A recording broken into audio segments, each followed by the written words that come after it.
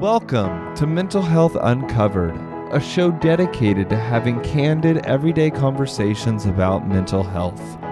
Sit back, relax, and enjoy the episode. Welcome back to another episode of Mental Health Uncovered. This is Seth Showalter, your host, and today I have the privilege of interviewing Will Harrison. Will Harrison is someone that I met online, and I have the privilege of interviewing today. And one of the things we're going to focus on is his mental health journey. So, Will, to kind of kick this off, fill me in. How are you doing today? Today I'm doing pretty well. My wife and kids had the last 2 weeks off because she's a teacher and they had the 2 weeks off of break. So it hasn't been as busy as it usually is. So it's been good to have some time to just relax, not get up as early for work, and just kind of start the new year with a little bit of self care. Hey, I'm all about that self care. It's so incredibly important. Well, as I mentioned, part of our show is all about talking about people's mental health journey and how they got to where they are now from where they were before. So, to get started, can you tell me a little bit about what life was like for you growing up? Yeah, absolutely. So I have a rare condition called Mobius syndrome, and Mobius syndrome is quite rare. It affects the statistics are kind of all over the place, but it affects roughly a couple 100,000 people around the world. It could be more, but due to not being able to assess what things are like in other parts of the world, we don't really know how Sure, wide-reaching it is. sure. Um, so I grew up in rural South Carolina, and to give you a little idea what Mobius is, so in utero, my facial nerves never developed, so the fifth and sixth cranial nerves didn't develop. So I couldn't smile, couldn't make facial expressions. The first thing that people really notice when they meet me is probably that my eyes are kind of they're formed in toward each other because I have a strabismus. And also they'll notice the speech. So I have a hard time pronouncing certain letters like P as in pineapple, B as in boys, Hmm. because I don't really get full lip closure. I grew up in rural South Carolina. Um, my mom, uh, I grew up with my mom and my grandparents. My dad left when I was 3, which is something I think that once that Hmm. happens, you never really get over that. It's something you're kind of always working through throughout life because, here's your mom, but where's your dad? I had a lot of surgeries growing up. I've had about 20 surgeries in my first 20 years of life. I'm now 41. I faced a lot of bullying in school. I didn't meet anyone with this condition I have until I was 29, so I went 29 years without meeting anyone else with Mobius. And another thing that will become pretty important is that I grew up in SBC church, and for us, church was everything. I was there Sunday morning, Sunday night, and Wednesday night. So for me growing up, everything revolved around church. So, church was really important. Do you think that was church important because of your mom and kind of the family, or did you find that interest in church on your own? No, it was a family thing. So it was a very small church, nearly 100 people on a good Sunday, and it was the whole family. We were always there. I think that as I got older, I took a lot of interest on my own. So when I say I was 100% in, I was 100% in to probably my mid 30s. Oh, wow. The other thing I wanted to point out is that my mom married my stepdad when I was about 8 or 9. However, my stepdad had a lot of issues on his own. He was an alcoholic, verbally abusive. So I grew up with this shame, and he would come home, he'd yell at you, and so you're getting bullied at school, but in a way you're also getting bullied at home. So I had that going on for many years. Sure. Sure. And so your dad left at 3. I can only imagine what that's been like. Have you ever been able to reconnect with your father? Has like what's that relationship been like throughout the years? So is it just gone or like what happened there? It is just gone. Okay. Okay. He did reach out. Well, I should say his girlfriend at the time reached out a couple of years ago.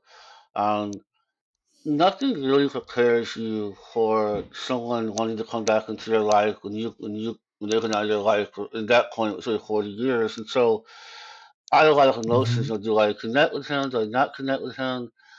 And from what I could tell from that, I never messaged him directly. I did message his girlfriend, and from what I could tell, I don't know his heart. I don't know his thinking, but I couldn't really tell why he wanted to get back in touch after all these years. And I think for me, that was more important. Are you wanting to do it just to, are you really wanting a relationship, or is it just something that you feel like you need to do because you feel guilty? So I never was able to figure that out, and I still haven't. So he did so hold up.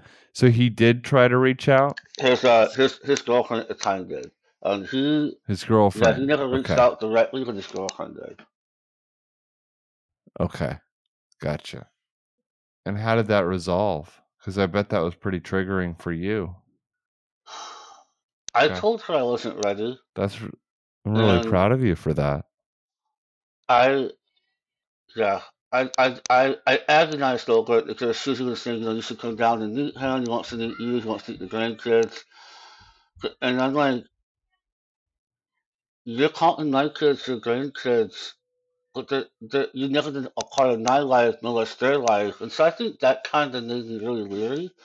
And I just said, you know what, I can't do this right now. It was doing the COVID, and there's a lot of other stuff going on, and yeah, I just wasn't ready, and I don't know if I ever will be ready. I don't think anything really prepares you for facing something like that.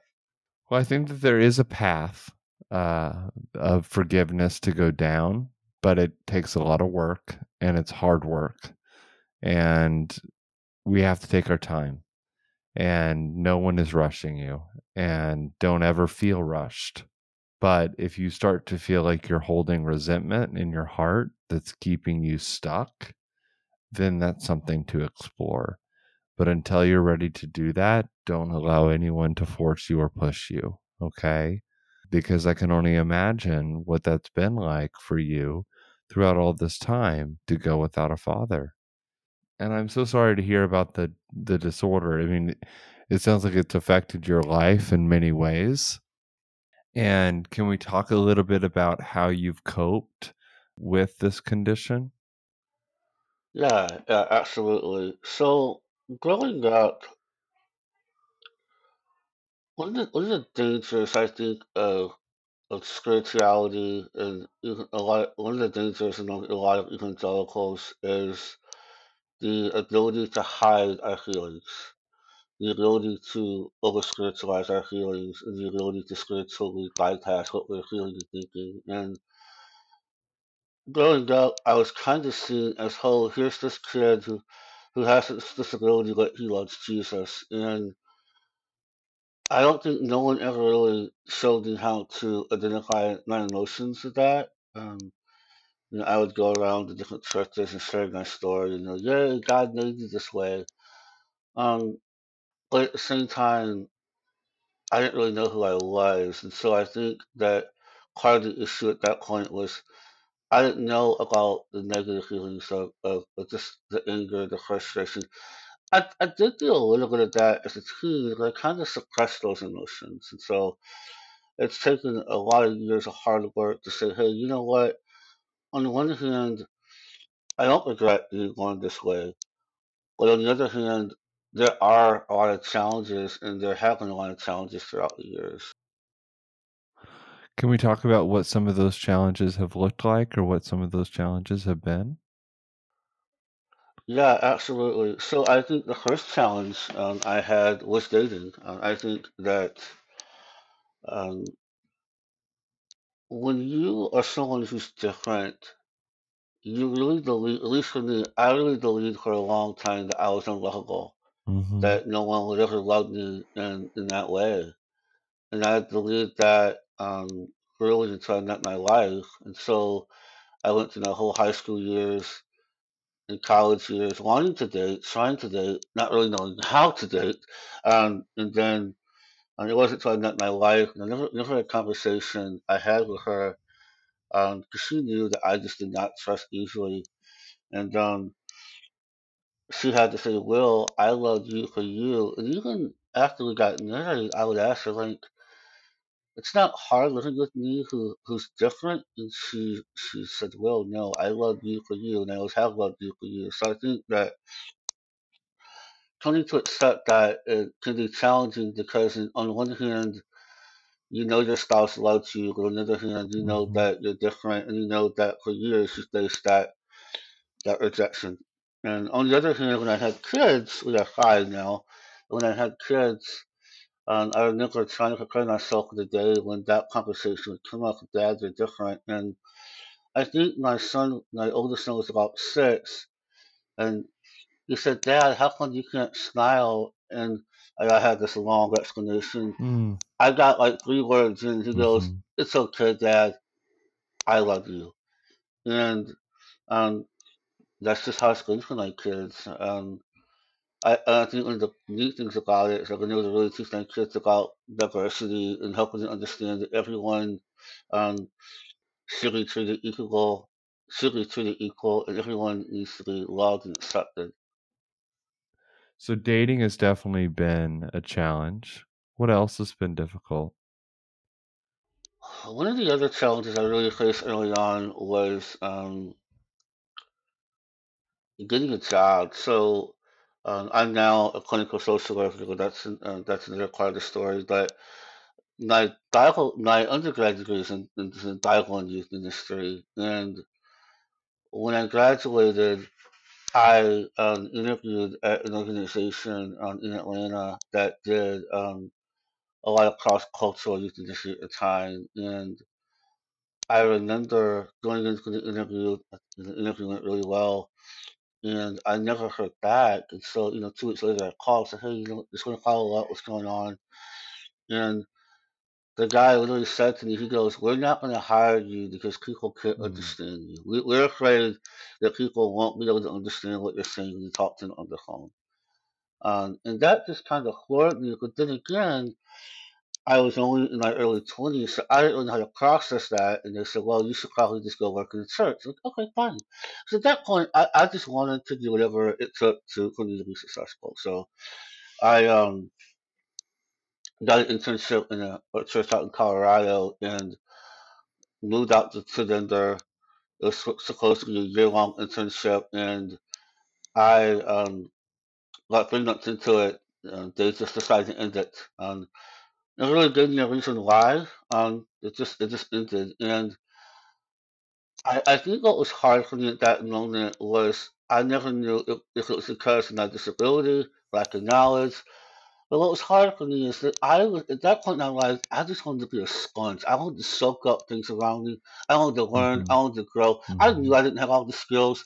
I knew I didn't have all the knowledge. I just wanted to learn and be mentored, and that didn't happen. So, moving back to South Carolina at that point, and just went through a long period of depression, what I now know to be depression, but at that point I didn't have any words for it.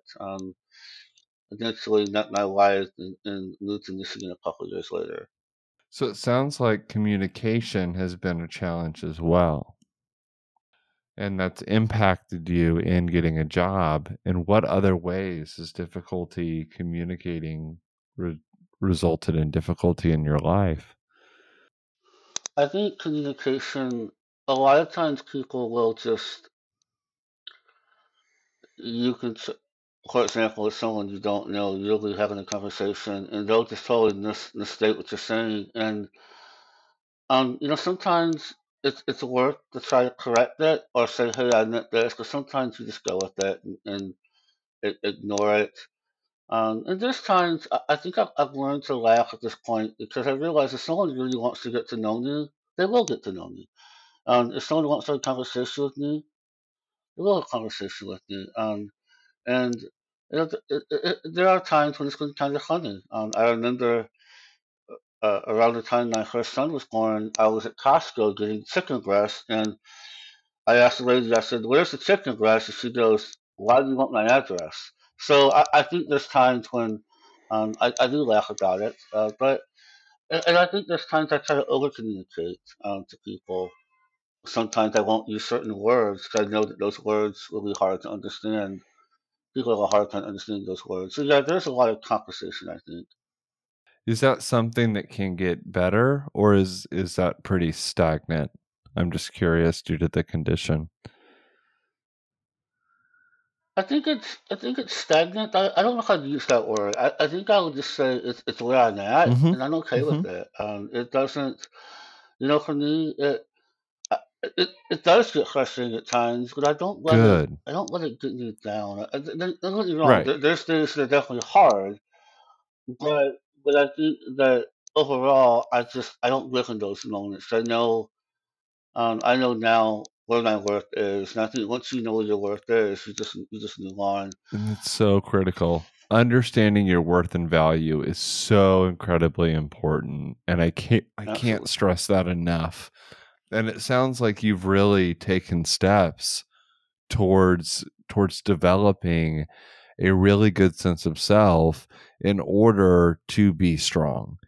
And it sounds like Yeah. you've been through some very serious challenges that have made life difficult, that have forced you to essentially form a sense of self that can withstand.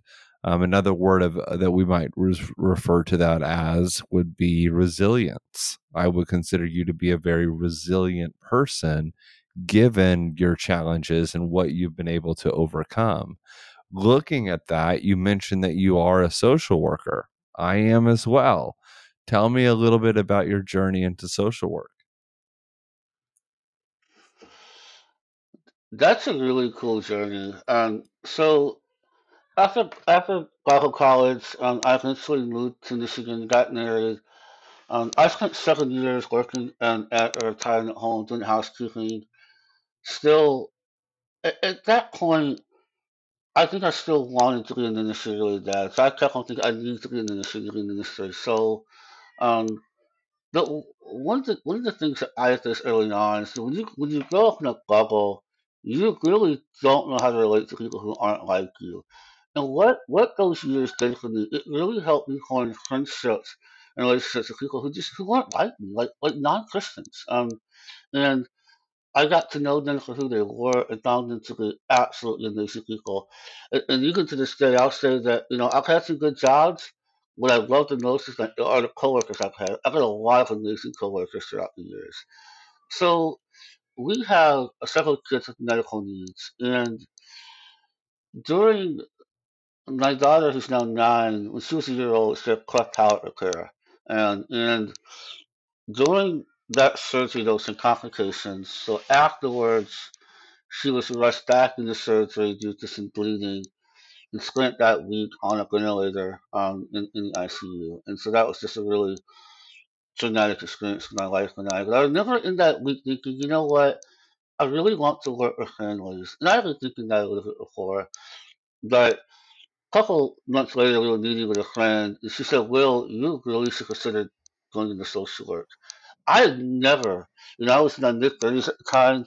Up to that point, it never crossed my mind about this field. You hear about it, oh, these are social work, they always hear it in a negative way, like CPS or even obviously, oh, food stamps, So people really don't know what social work is.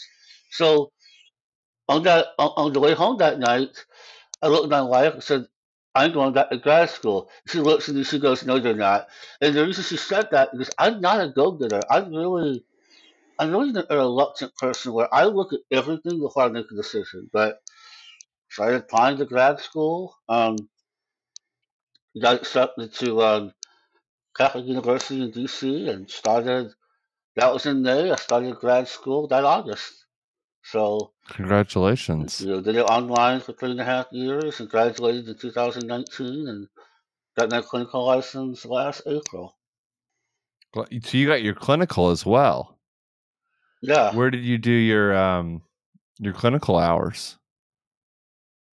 I was working. So I was working. My first job after grad school was working at an agency that does case management for adults with disabilities. So I was a case manager for a while. I was there almost 3 years and working with parents and adults with disabilities and trying to help them get the services that they need. Okay. I just ask because, getting those hours is a beast. And it takes a lot of time, it takes a lot of money, and it's a process. So I am always curious to learn about people's experience with getting licensure. And Yeah, here in Michigan, I think there's 4,000. I believe it's 4,000 working hours after yep, graduation, and then you also need to do like 90 something hours of clinical supervision. So yeah, yep, it's definitely, and then you have the national exam. So there's quite a bit. yeah, it's a lot. Um, It is. it's a lot. So, what did you think of school? Was it interesting to you? Was it boring? What did you think? I loved grad school. Social work, grad school really opened my eyes to all the things I never saw growing up. Hmm. So it exposed me to worldviews I had no clue about. Really helped me understand the way systems work. Helped me understand about inequality. I remember one of my first really conversations I had was my first class in grad school was on diversity, and I knew a little bit of what oppression was like. So, having a disability, you realize, that things aren't equal. It's Hmm. it's not that hard to figure out. But when I heard about police brutality, I don't know, I never heard about this. It's never crossed my mind. And so I called a friend who grew up in Chicago, and we just she just really told me a lot about what was going on. And I think once you see something, you can't unsee it. Yep. So that began. So basically, the worldview I grew up with began to really crumble, and that worldview began to strengthen. And to see that there is systematic injustice. There is a lot of things that they're never taught that are there. Hmm. So I loved grad school, and it was a really good experience for me. Great. And now that you have your license, where has this brought you? What are you doing with this? Currently, I work as a therapist in a primary care office in Detroit. And so after getting that clinical license last year, I was working in another agency that the job just wasn't going that great. I also started doing private practice on the side. Unfortunately, though, the private practice didn't take off like I wanted to, but it really showed me how much I love doing therapy and love being a therapist and love walking with people on their journey. So now Hmm. I work with people who, it's a very underserved area. So Hmm. just started that job in November and really enjoying it so far because it really allows me to work with doctors, with social workers, and we call it collaborative care. You're able Yeah. to really see the whole person, and it's been really really neat experience so far. So, how long have you been working as a therapist? Almost a year. Yeah, Congratulations, Will. yeah, It's huge. it is. And It's when I it's it is, and huge. I think what people don't realize is one of the things I've had to teach myself was that there, as you well know, there's so much when it comes to therapy. There's so many different modalities, there's different ways of doing things, and so the one thing I really had to teach myself was that yeah, those things are good to know. You'll get there in time. The biggest thing you can ever do with your client is just be present with them in the moment in that therapy session. Because that Hmm. therapeutic alliance will always be the most important thing with the people you work with. Hmm. Absolutely. 100%. And I am a therapist myself, stepping into a therapist role on this upcoming Monday. So I 100% get it. And I'm just so proud of you. Like, you have the word resiliency is really what I think of when I think of your story. And if there's any major takeaway that you'd like to give our listeners, what would that be? I think there's several. I think the first would be that don't count people out because they're different. A lot of times people with Mm-hmm. disability are counted out. Like there's times when, and I don't like doing this, but there's times you'll have to say, I went to grad school just to level the playing field because people just have this perception that people who have a disability are cognitively impaired or they're not as bright or whatever that might be. So don't count people out. The second thing I have to say is listen to people's stories. Like not to offer advice. Just take the time to listen to someone who's different than you. So often we have a friend who is coming to us with something hard. In our minds, we're just thinking of 5 different things to do. When all they really want and need is for us just to be present. So show up and just shut up. Just be there with that person and offer them full acceptance. And the third thing I would say is if you're out there and you're looking for a career change, or if you're saying, hey, I want to do this, but I'm not sure I can, you can. You absolutely can. Take those small steps and focus on every day, and and you can make a difference. You can do what you want to do by taking those small steps. And so when I started grad school, I knew I was probably 5 years away from ever being a social worker or practicing, but I knew it's what I wanted to do, and I had a good Mm-hmm. support system that really helped me along that road. So those are the things I think I would just encourage your listeners to do. But I think the biggest thing though too is that if you need help, get help.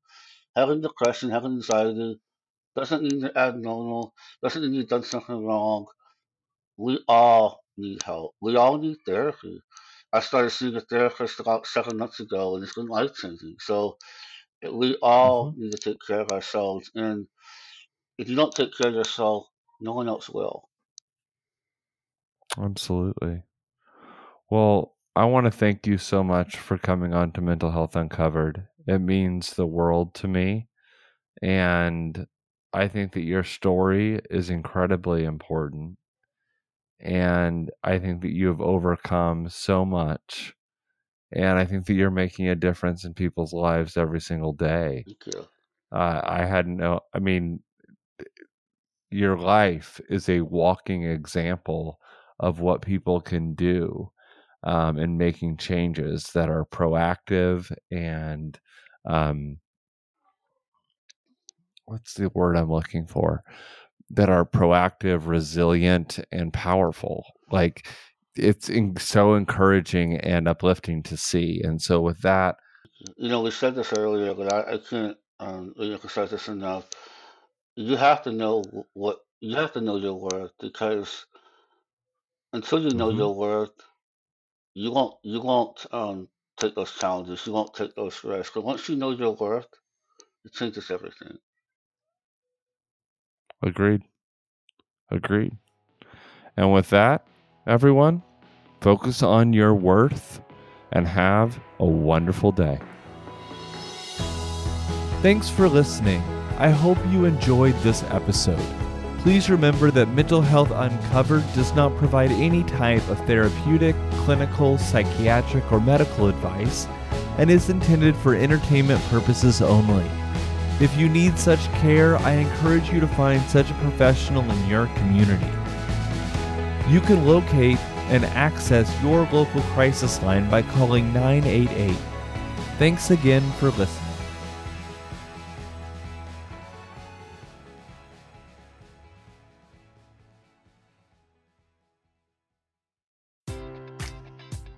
Enjoy all your favorite sports like never before at BetMGM. Sign up using code CHAMPION and receive up to $1,500 back in bonus bets if you don't win your first bet. When you register with BetMGM, you'll get instant access to a variety of parlay selection features, live betting options, and the best daily promotions in the business. And with BetMGM at your fingertips, every play and every game matters more than ever. Remember to use code CHAMPION and receive up to $1,500 back in bonus bets if you don't win your first bet. Place your money line, prop, or parlay bets with the king of sportsbooks today. BetMGM and GameSense remind you to play responsibly. See BetMGM.com for terms. 21 plus only. Virginia only. New customer offer. Subject to eligibility requirements. Rewards are non-withdrawable bonus bets that expire in 7 days. Gambling problem? Call 1-800-GAMBLER. Promotional offer not available in Washington, D.C.